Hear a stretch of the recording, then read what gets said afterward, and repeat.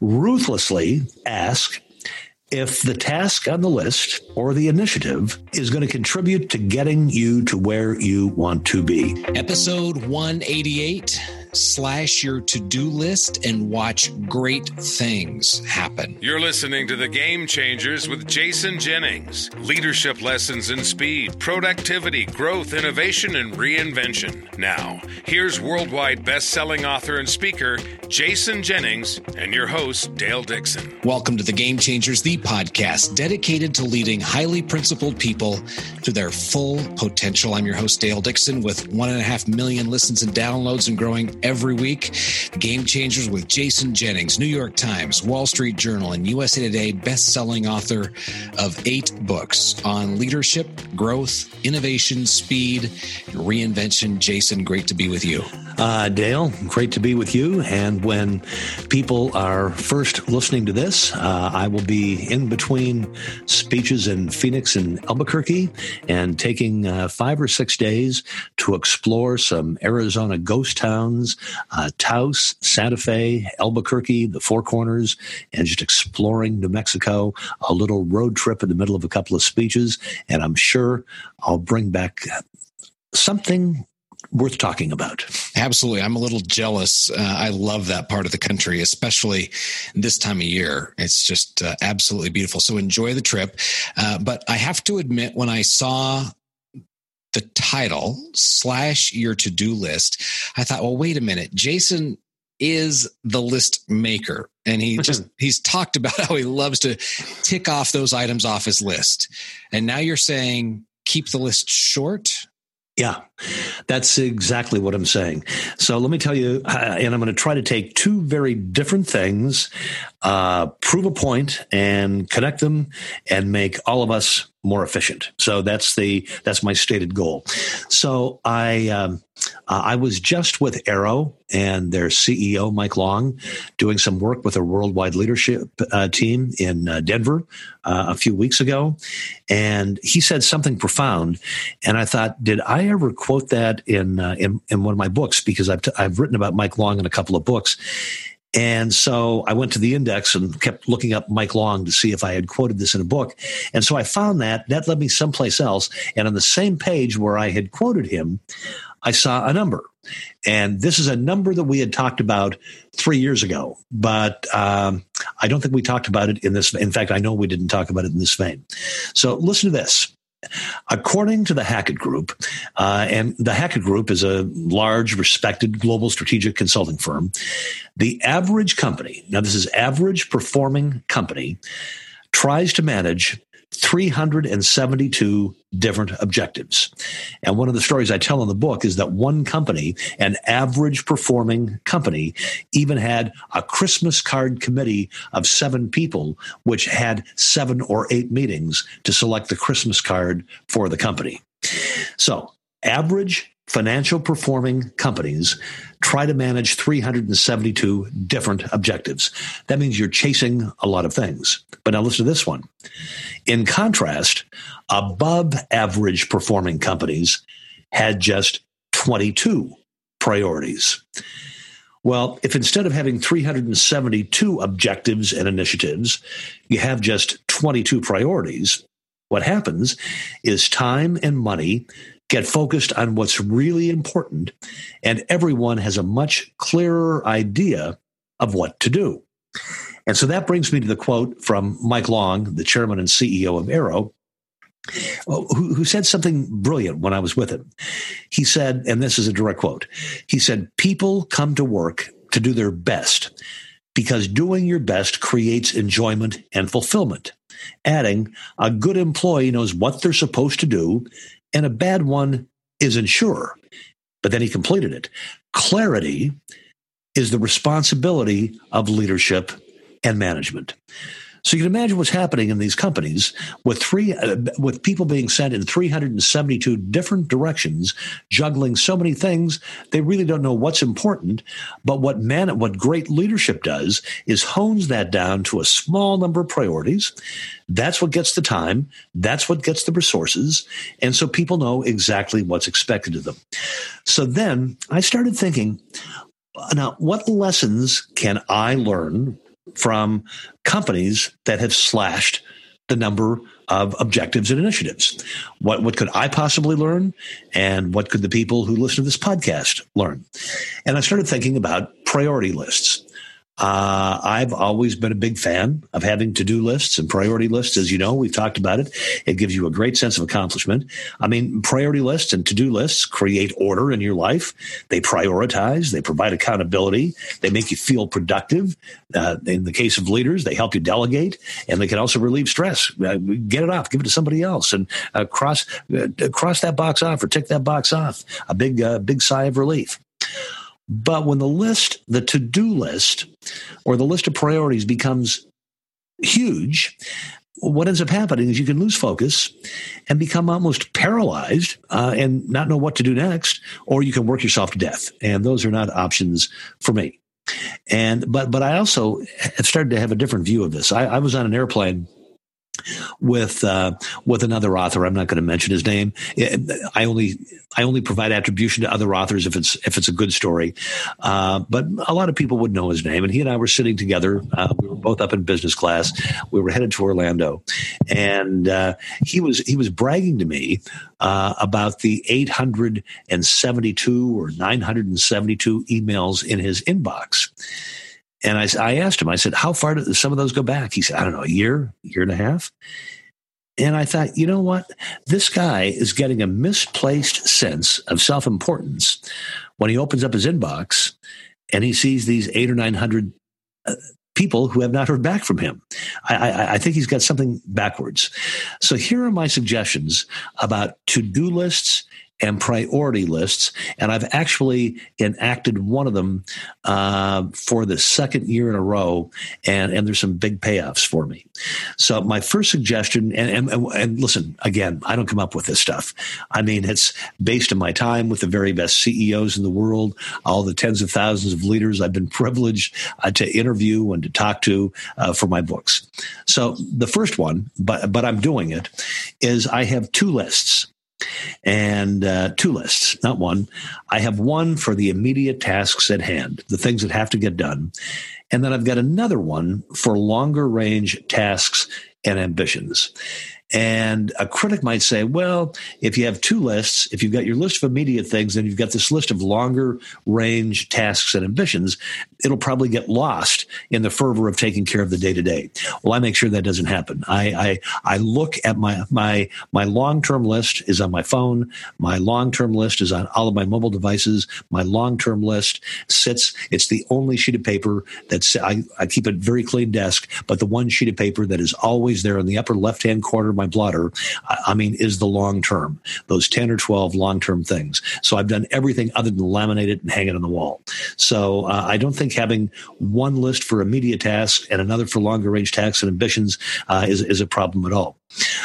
Number two, ruthlessly ask if the task on the list or the initiative is going to contribute to getting you to where you want to be. I like to interview and research. I like to write books. I like to give speeches, and I love to serve others as best I'm able. You know what? If there's something on my list that has nothing to do with those things, it's got to come off the list. It's got to come off the list. So ruthlessly ask if the task or the to-do initiative will move you to where you want to be, closer to where you want to be, or what you want to have accomplished. So in my case, it's research, books, speeches, podcasts. That's it. And I'm ruthless. I've become ruthless about it. Number three, and this one, you'll be shocked to hear it coming from me, but don't be afraid to use the trash. One of the things I've observed on the part of the most successful CEOs in the world is they don't get fussed by very much. And I've had a number of great CEOs and entrepreneurs and business owners tell me, you know what? Most stuff will just take care of itself, and really, at the end of the day, doesn't demand your involvement or your interference. So don't be afraid to use the trash. Lots of things, believe it or not, will just take care of themselves. And for somebody who's a little obsessive compulsive, that was a tough one for me to learn. Number 4, stay in the now. What needs to be done now to advance you to the next step. And then the 5th one, and the final one for me, and I've gotten much better at doing it, is when you knock off a bunch of work, reward yourself. I mean, if you knock 3, 4, 5 things off your list, guess what? You are allowed to change your shoes, put on a windbreaker, and go and take a walk for a half hour or an hour, just for the fun of it. You've got permission. So when you knock off a bunch of work, reward yourself. So I'm convinced that if you do those 5 things, and I hope you've got some follow-up questions, we'll repeat them. But I think if you do those 5 things, you're going to shorten your list considerably. So I'm looking for you to connect some dots. And just talk through this idea that human nature says, and this is a fault of mine, it's really easy for me to get focused on the urgency of the now and not think about what is really important to advance the ball long term. Yes. And so when you have the 2 lists, immediate tasks, and I tend to think urgency of now, yes, and longer range tasks and ambitions. But when you apply the ruthlessly ask if the task or initiative is going to move you where you want to be, do you find that those longer range get even more important and critical? And that brings you back to that list on a regular basis? Yes, I'm wrestling with that one right now. I'm very good at taking care of all of the tasks at hand. I'm also good at not doing some tasks that don't need to be done. I think I've gotten pretty good at that. But just the other day, I was reviewing this list of. Let me grab the sheet. I can tell you how many there are. There are long-term 1, 2, 3, 4, 5, 6, 7, 8, 9, 10, 11, 12, 13, 14. So there are 14 things on my longer term to-do list. But as I told you, I look at it every day. Every day. I could probably recite it from memory. And I looked at one just a couple of days ago, and I thought, you know what? That one's becoming increasingly important, and I need to, because I need to set aside some considerable time for it. So I don't think it would be in anybody's interest to just have a list of long-term and a list of the immediate action items and then not visit the long-term. I surround myself with it. I mean, I visit it every day. You're revisiting every day. That's an important part. Listen, I would never say anything that isn't gospel truth. Yeah, I have this glass top desk. On top of it sits a black leather blotter. There's very few tchotchkes on my desk. I run a very, very clean place where I work. But the one thing sitting, I'll put her back there right now in the upper left-hand corner of that blotter. It's the only single piece of paper on my desk. It's the long-term stuff. I look at it every day. And now I'm going to get really personal. So what do you like to do to reward yourself when you knock off a bunch of work? Okay. So I guess my favorite is to kick off my dress shoes and go and put a pair of runners on and just go out and walk for about 45 or 50 minutes. That is a big reward for me. That's one reward. The second reward, and now you're going to think I'm real twisted, the second reward is I always need a couple of things. I always need a new dress shirt. I always need a new belt. I always need a new pair of socks. And I don't like going to stores. So it's going to seem like a very weird reward, but sometimes I'll knock off a chunk of work and say, you know what? I'm going to go and I'm going to go and buy these things. And so they call it retail therapy. For me, it's not retail therapy. It's almost like getting a root canal. But at least I get it done.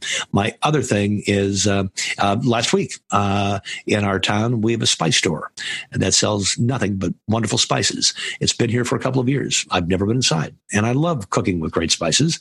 And so I had knocked off this big chunk of work. And I thought, you know what? I'm going to go and meet the owner of the spice store and I'm going to buy some spices. And so it's not just one thing. The one thing I don't reward myself with, because it's a must do, is the gym every day. So a lot of people would say they reward themselves by working out, but I mean, that's a work item for me. Gotcha.